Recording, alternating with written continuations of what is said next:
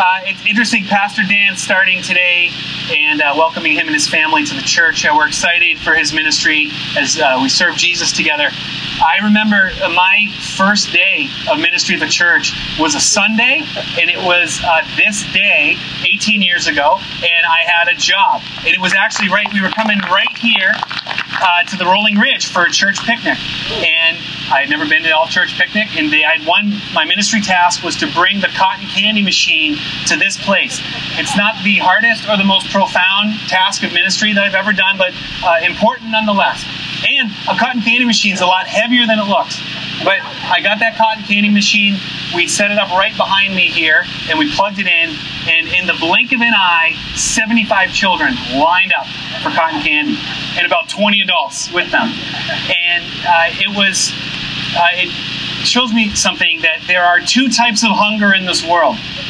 There is hunger because something's missing, because you need food, you need nourishment. And fortunately for us, we don't often experience that, or we don't experience it for long periods of time. For me, I experience that type of hunger when I forget to eat breakfast, or when I'm doing yard work outside. I get hungry and I just need that nourishment or I'll pass out. And we know that there's many people who don't get that kind of nourishment as they need it. But that's the nourishment. That is not the type of nourishment that those kids in line needed that day. It's a totally different kind of nourishment, because they'd already eaten. They had hamburgers and hot dogs and chips, and they still had ketchup on their faces. And they were standing there not because they needed nourishment, but because they had tasted of the sugary goodness of cotton candy.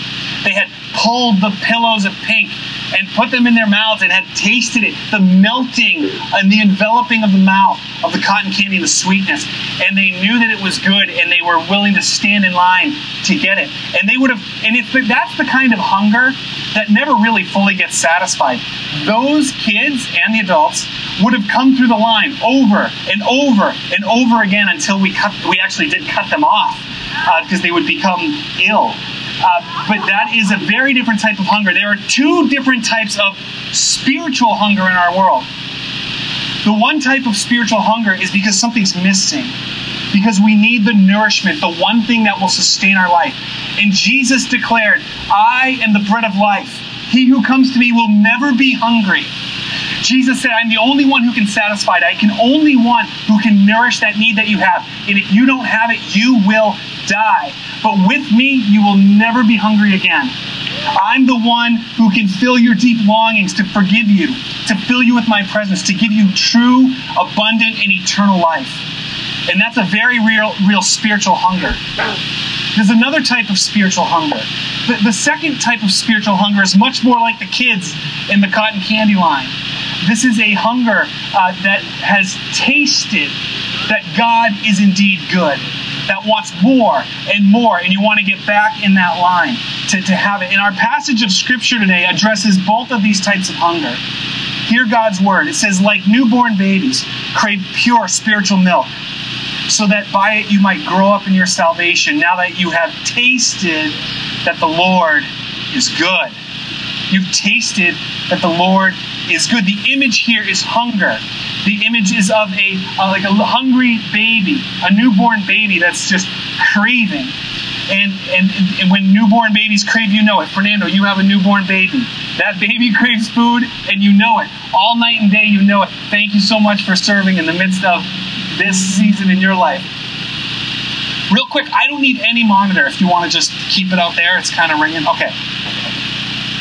So the image is not just nourishment, but it's about craving something that you've tasted, you know it is good. I believe that there is deep hunger here today, and that God has put that hunger in you.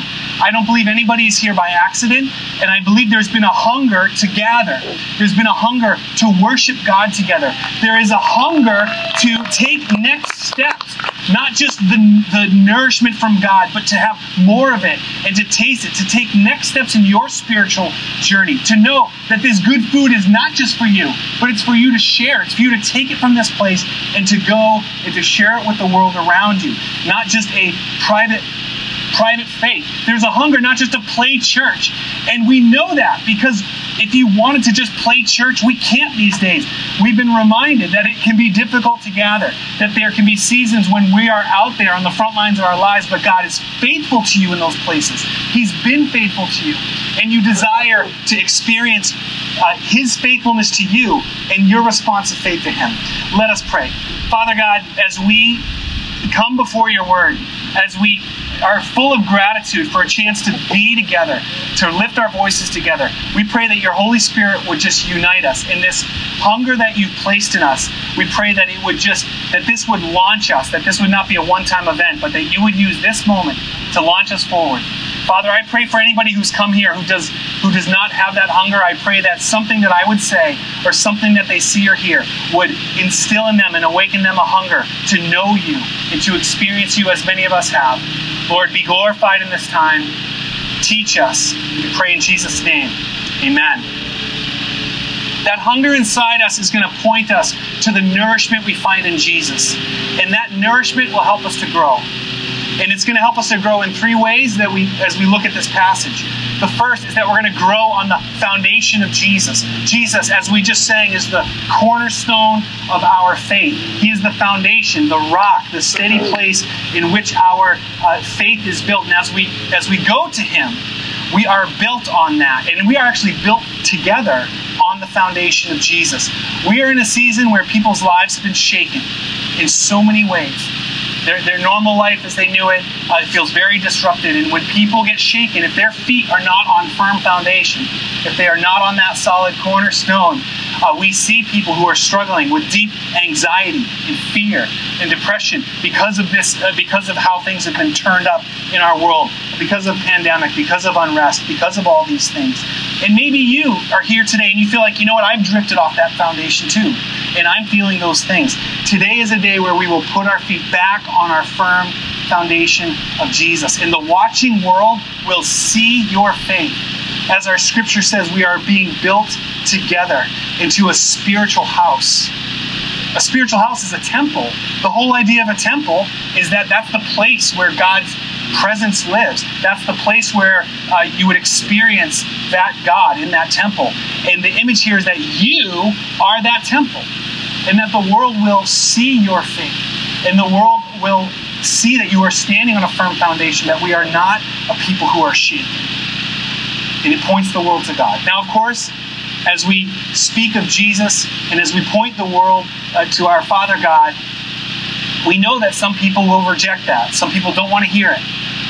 It can be a very polarizing thing. Our scripture says, to you who believe, this cornerstone, Jesus, is precious. But to those who do not believe, verse 8 says they stumble because they disobey the message. We know that as we go out, Jesus is going to polarize people. Because the good news of Jesus starts with the bad news of our sin. That we need a Savior, that we all fall short of God's glory. And we turn from that sin and we receive His grace. That's possible because of what He accomplished on the cross. But as we turn to Him, as we make Him our Lord, we lose our autonomy. We lose the lordship of our own life and we transfer it to Jesus. And many people don't want to do that. They want to hold on to that and cling to that. So you either have to make Him Lord or you have to push Him away. But that's not up to us. As we go and we live it out, people will respond in different ways, but we are people who will stand firm even if others reject it. So here's what we're going to do. This fall, we're going to do an all-church campaign.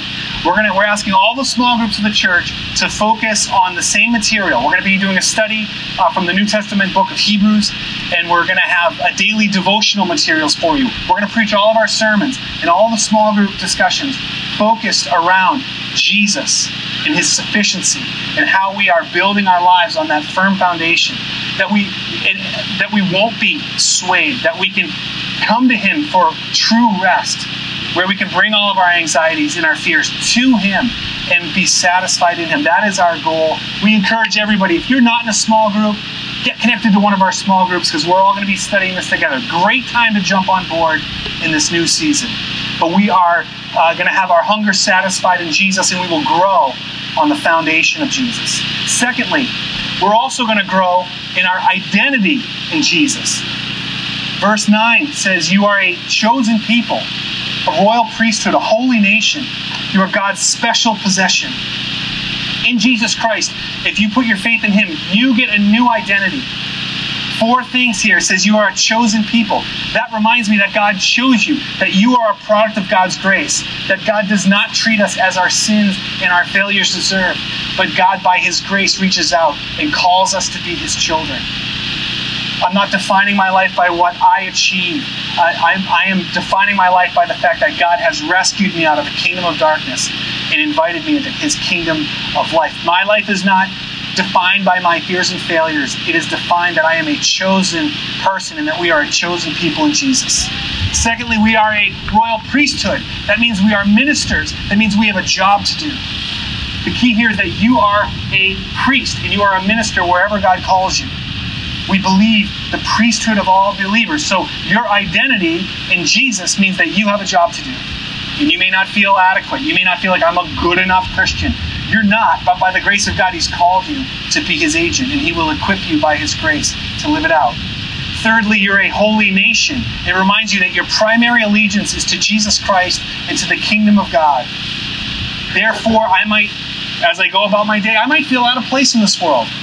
I might feel like I don't fully belong. I might feel like, am I the only one who is following God in my world?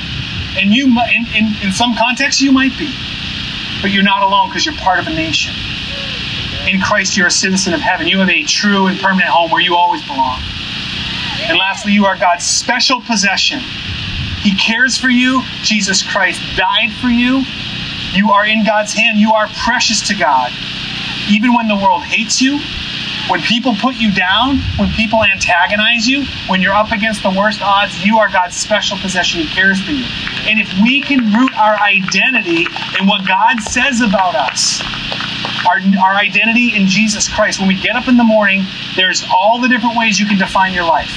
You can define your life by what you're trying to achieve. You can define your life by what you haven't achieved. You can define your life by comparing yourself to other people. You could feel superior to others. You could feel less than others. But if you can define yourself in your identity in Jesus Christ, a chosen people, a royal priesthood, a holy nation, God's special possession, that will drive us to growth. Our hunger will be satisfied when we find our true identity in Jesus Christ. And lastly, our hunger will be satisfied and we will grow in our witness for Jesus. Verse 9 again says, "This is so that you may declare the praises of him who called you out of darkness into his wonderful light." We are going to, in our words and in our actions, declare his praises. And we do it through song. We do it here. We declare the praises of God. But in our world, we point people to Jesus. And sometimes people say, well, I don't know what to say. I don't know how to declare it to someone else, or I'm afraid to do that. Remember that declaring his praises is not about winning an argument. It's not about having all the answers. It's about pointing to something that God's done for you. And we decide ahead of time, when we get up in the morning, we decide, God, I am deciding today to declare you to the people around me. I'm deciding to not be afraid. I'm actually inviting you, Lord, to open those doors. And when you do, I pray that you'll give me the words to speak. Words that will be words of encouragement, words of life, and offering words of prayer for people, offering invitations to people, invitation to worship, invitation. We have Alpha Course, a great place to explore the Christian faith. There's one starting this month online. There's all kinds of invitations and words and ways that we can speak, and we just seek God for that. But we also declare it with our actions. Verse 12 says, "Live such good lives among the pagans that though they accuse you of doing wrong, they may see your good deeds and glorify God on the day he visits." And this is Peter, the disciple, writing this, and he's recounting the words of Jesus when he was standing there when Jesus said, "Let your light shine before others, that they may see your good deeds and glorify your Father in heaven." People will see your life. Now, they won't see a perfect life when they look at you. They're not going to see a perfect life, certainly, when they look at me. But they see someone who has purpose. They see someone standing on a foundation. They see somebody fighting sin and pursuing holiness. Verse 11 says, "Abstain from those sinful desires which wage war against your soul." And we are a people who will be serious about this. that we know that we all have a sinful nature, that the problems in the world, it's not just systemic issues, but it's issues with my sinful human heart, the ways that I contribute to a sinful world. And I need His grace. And as we turn to God, we realize His grace is limitless. His grace is abounding. His grace is amazing. We will sing together in a moment. This is amazing grace. That is the grace that we receive. That is the grace that we grow in. And that brings about freedom of forgiveness. And the world will see your life forgiven and freed, and will give glory to God. But we need to embrace that mission.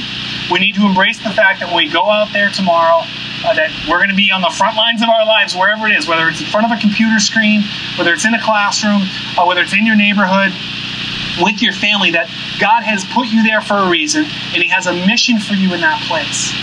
And that we will proclaim in our words and in our actions His glories. Our hunger will be satisfied, and we will grow in our mission for Jesus. Now, if I had planned this right, at the conclusion of our service, I'd have cotton candy for everybody. And I don't. I actually feel like Peter and John, they met a beggar once who was asking them for money. And they said, well, we don't have silver or gold, but what I do have, I give you in the name of Jesus Christ. So in the name of Jesus Christ, I have no cotton candy for you.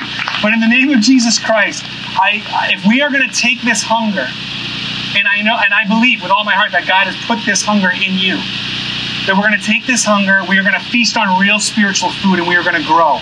We're going to grow on the foundation of Jesus. We're going to grow in our identity in Jesus, and we're going to grow in our mission for Jesus. 4 years ago, we made a decision as a church and a shift of focus that we were going to embrace and enjoy and love our gathered times, to be the church gathered. But we're going to put our focus on the front lines. We're going to focus as the church scattered. And that was put to the test back in March when we were primarily scattered. And praise God we can gather here today. But we embrace the front lines of our lives. That we believe that when we go about our day, that if we are genuinely, the Holy Spirit is with us by faith.